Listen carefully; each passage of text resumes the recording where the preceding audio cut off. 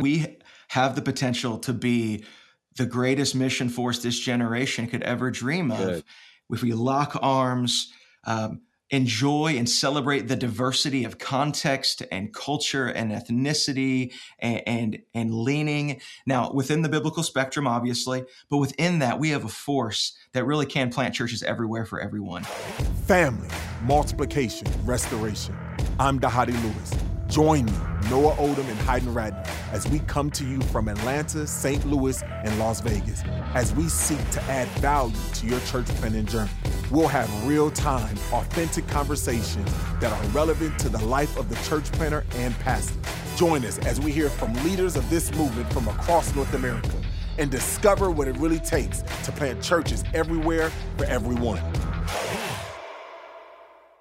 The world tells us our differences should divide us. But the gospel, it has a different story. Our mission, our calling, His command, is a mission that unites every Christ follower in a way that stands out, a way that doesn't make sense to the world. Join us June 13th and 14th at Send Conference to be refreshed and celebrate the church together on mission. A free event hosted by the International Mission Board and North American Mission Board of the Southern Baptist Convention. Learn more at sendconference.com. Welcome, everybody, to the We Are Send Network podcast. Thanks so much for joining us. We're back again. And if it's your first time leaning in, listening, or watching, consider hitting that subscribe button. Leave a review as long as it's a 5-star. I'm just playing. We're glad to be back on here today. It's myself, Hayden Ratner from Walk Church in Las Vegas, and the main man, the man of the hour, Noah Oldham, lead pastor of August Gate Church in the Lou. What's going on, brother? What's up? What's up, man? Oh, dude, it's good to see you. Good to be with you. I always love the time we get. It's never enough. Wish we could do it more often. Man, so good. Well, we did this a few weeks back. You called it a shot clock, right? 24 seconds on the clock, where we're going to throw out some rapid fire questions. And I got the chance, the pleasure to do that with you on Send Network podcast a few weeks ago. And then Dhati did that a few weeks back as well. And so it's your turn, brother. You're up for the shot clock. So are you ready to do this? I think so, man. I wasn't much of a basketball player, but I'll do my best. I like that slow game. I'd like to grind opponents down with that voodoo ball and then, win 20-18 or something. I like it. Well, we'll do some shot clock today. We'll do some rapid fire questions, and we'll try to tailor it into some church planting conversations. And we pray that this would be effective for you. It's a joy and a gift to be able to learn from somebody like Pastor Noah, who has a wealth of church planting experience. He's a practitioner. He also works with the Send Network and is a employee of NAM with the senior director of development and deploy. And so it's an honor to be able to have him on this podcast. And I know we're going to get some good nuggets from this conversation. But to start, let's go ahead and open it up with this question. If you have one chance to go to a sporting event in St. Louis, are you going to a Blues game or are you going to a Cardinals game? Oh, Cardinals, for sure. Cardinals all day? I love going to a Blues game. Yeah, I love going to a Blues game. Like, it's the only way to watch hockey, not on TV, only in person. But man, baseball's America's pastime. I'm going to get there in Busch Stadium. I got to watch the game. Got to take my boy with me, my 9-year-old. He loves baseball, and I love watching him love baseball. Would you consider yourself a Mark McGwire fan? Dude, actually, no, not a Mark McGwire fan. I grew up in the era when he and Sammy Sosa were going head-to-head for the home run championship, and I was back then a Cubs fan. So I was Sosa all day long. Yeah, man, I had a baseball conversion when I came to plant in St. Louis, but before that, man, I was bleeding blue for those Cubs. I got you. I'm mad at you on that.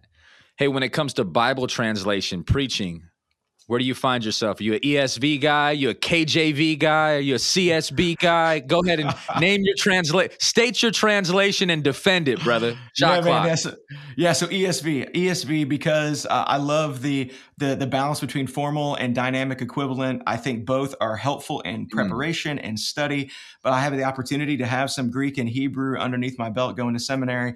And so I think ESV is very, very faithful. And when I started in this whole thing of church planning, someone gave me a ESV preaching Bible. I actually have it right here. And so how could I move away from that? I got this calfskin Bible. So I'll be sticking ESV until Jesus tells me not to. I like the ESV. That's so good. Right on, bro. I like it. Hey, your church name is August Gate Church. I've never heard of another August Gate. Talk to us about where that name came from in shot clock format. Give us the short version. How'd you land on August Gate? Yeah, really simply, I grew up in a farming community, and every year during August, the farmers all get ready for the fall harvest. And then St. Louis is called the Gateway City. So you put those two themes together. August Gate is a play on words. It means harvest, St. Louis. The vision of my church is to be disciples who make more disciples and litter St. Louis with gospel-centered missional churches. So good. August Gate. I like that. You use some good language there that maybe would intrigue some planters on here. When it comes to mission, when it comes to style of church plant, would you consider August Gate to be more missional or more attractional or somewhat in the middle there? Yeah, we are both. We say we are gospel-centered missional, meaning that we believe that our mission, the only reason we are going on mission is because of the gospel. So we don't want to just blend into the world. We're going with the good news, but to compel them to come out of darkness into light. And so when we gather, it is attractive. We think the gospel should be attractive. We want to adorn the gospel in everything we do. So we're somewhere in between attractional and missional. Yeah. Yeah. If you had to tip the scale on one side though, where would it be leaning? Oh, man, honestly, it depends on what we're talking about. It really does. I think Sunday is the day. It's a breathing in and a breathing out. And so we gather to send and we send to gather. And so you can't have one without the other. Yeah. I like it. I like that phrase. Let me go ahead and take it to some hip hop lanes. We'll go ahead and throw this out there. If you had to pick one rapper, are you going to pick Nelly? Or are you going to old school one here, Chingy? Nelly or Chingy, two of St. Louis's best. Come on, bro. Can I pick a different St. Louis's best? Yeah, sure you can. I'm going to go with my boy Thiz, Travis Tyler. Personal friend. Love this dude, and he's old school, man. He's been holding it down St. Louis for a long time, and this dude cares about his community. He comes from the Northwest City area, and every year he does a big festival where he comes and gives out shoes and plays ball and plays games and just gives back to his community. And he loves Duluth, and so he's a good dude. Yeah, man, I've always appreciated Thizzle's lyrical caliber. I mean, he always steps in ready. I also like Flame. Flame's a rapper from the Lou, I think, right? Oh yeah. There's a lot of guys from St. Louis. Yeah, they had a big movement. Yep. What's the best burger in the Lou? Oh, the best burger in the Lou. Man, most people don't know this place, but it's a little place called Hammerstones down in the Soulard neighborhood. Got this outdoor patio, real cheap burger, but really, really good. I love the atmosphere. I love the neighborhood. It's where we planted, and I love the food there. I love it. Okay, we're going to have to visit there one day. That's right. Think about a church planter that recently just launched their church. How soon should that church planter be thinking about planting their next church? Before they launched. Before they launched. I believe that God wants in the kernel of what we're doing, the very kernel of that seed that he plants, it to be multiplication. I think if you don't think about it before you even launch, there will always be a million reasons to never multiply, to always say, well, in the next season, in the next season, in the next season. So if it's a part of the vision, then you can't compromise it. So I think you're thinking about it even before, and you're telling people that, so that when you're growing your team, you're attracting people. This is what we're here for. This is what you're going to see. This is what you should expect. Love it. So good. When you think about small groups, would you say at August Gate you guys have more of a small group type method, or would you have more of missional communities, or more of like a Sunday school approach? What does that look like for you guys? Yeah, so we have three rhythms of our church: gather, grow, and go. gather around the gospel, grow in the gospel, go with the gospel. Our small group ministry is based around growing in the gospel. So they're not missional communities. It's not even necessarily a side door for people to come into the church. It is the primary function where we seek to grow to know, love, and follow Jesus together by his grace within the context of intentionally gospel-centered relationships. So they're not closed in the sense of like no one else can join them. But the main purpose is that we have discipleship that is both accessible and actual in the life of every member of our church. What's the sweet spot for a small group size? Yeah, in our church, it's anywhere from 3 to 6 people. So for a long time, we did gospel communities, which were really large, full family. We found that discipleship wasn't actual and accessible in the lives of all of our people, especially in those situations. Young moms had little kids running around, and even if you have childcare, they want to come out, they want to find mom. So we said, hey, the best way to do this so it's actually happening is to split it up. Most circumstances, men and women, and to allow for smaller, intentional, nobody can hide. Everybody's a part of this thing. 3 to 6 adults is what we found. Yeah. Wow, that's really good. This one right here might be a little bit of a plug, but go ahead and speak to it. What's the best beard oil on the market right now? Oh, man. Well, yeah, thanks for the plug. So I do make and sell beard oil to raise money for missions, Oldham Oils. I don't have a website, though. You just got to come to me one-on-one. So that's what keeps people from it. Beyond that, man, honestly, beard oil is just beard oil. It really just is. It's just being able to condition your face and condition your hair. So, man, just find out whatever you want and don't pay too much is all I got to say. I like it. When it comes to the topic of, say, Reformed theology, oh man, what would you say your level of Reformed theology is on a scale of 1 to 10? Where do you find yourself? What marker would you put yourself on when it comes to Reformed theology? I tell people all the time, I am Reformed. I love the doctrines of grace. I'm just not mad about it.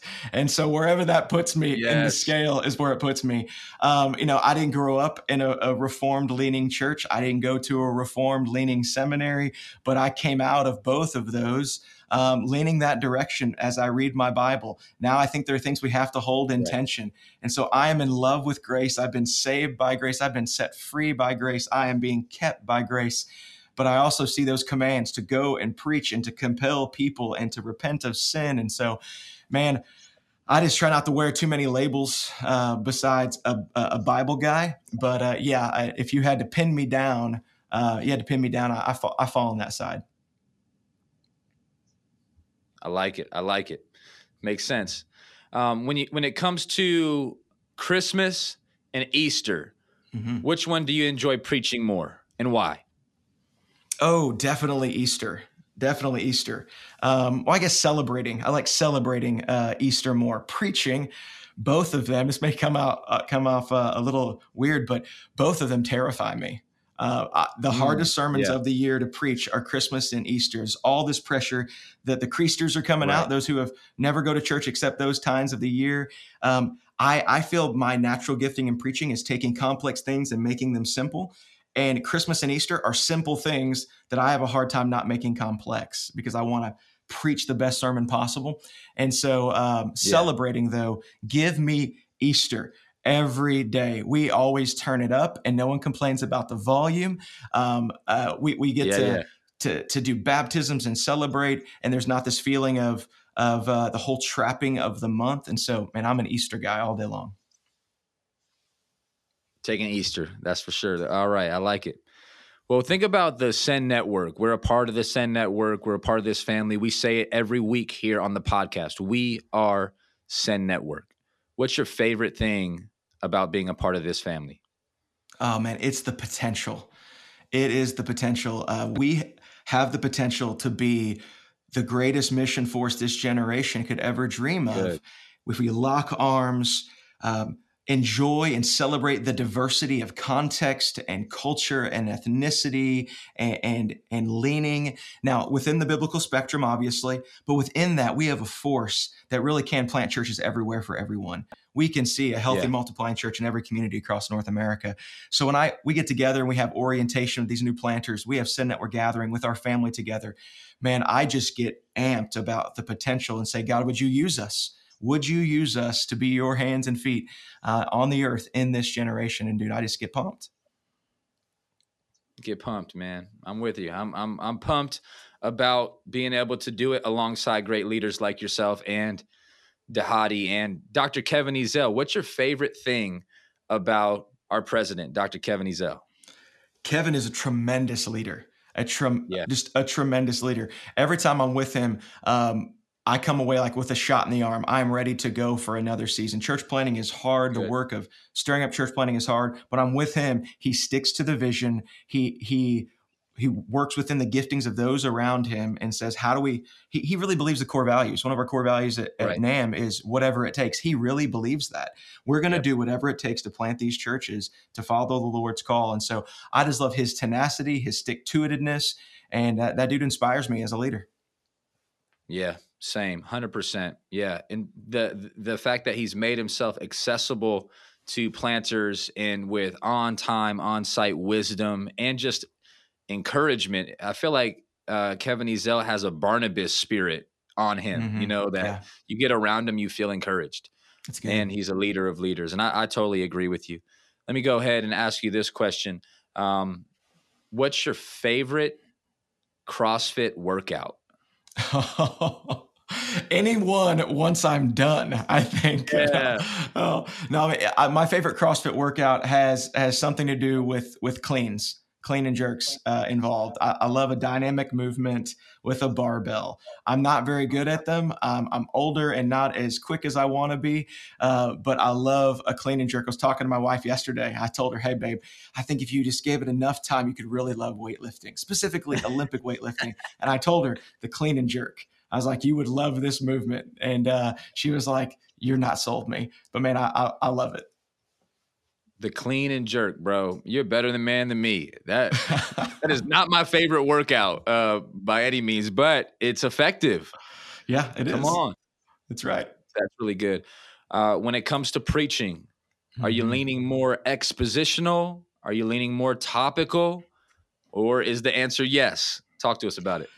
Yeah, man, I'm an expositional guy just because I feel the burden to be. I'm not super creative. I'm not a great storyteller, but I believe God has given me the ability to understand the text when I read it. My reading comprehension kind of goes there, and to be able to, again, take some complex things and make them simple. And so I don't get down on guys who are more thematic because I look at a book and I see the theme of the book and I preach within that. And I try to tie that to what's going on culturally. But guys that are really good thematic, they say exposition feels easier or feels like cheating. I would, some people are like, well, thematic feels like cheating and feels easier. I say, just preach the word. I mean, preach the word in season and out of season. If that takes a thematic approach, man, do that with everything you got. But for me, man, I'm sticking to the tools God gave me. And he gave me the Bible and an ability to just try to read what it says and then tell you what it says with as much passion as possible. That's my shtick.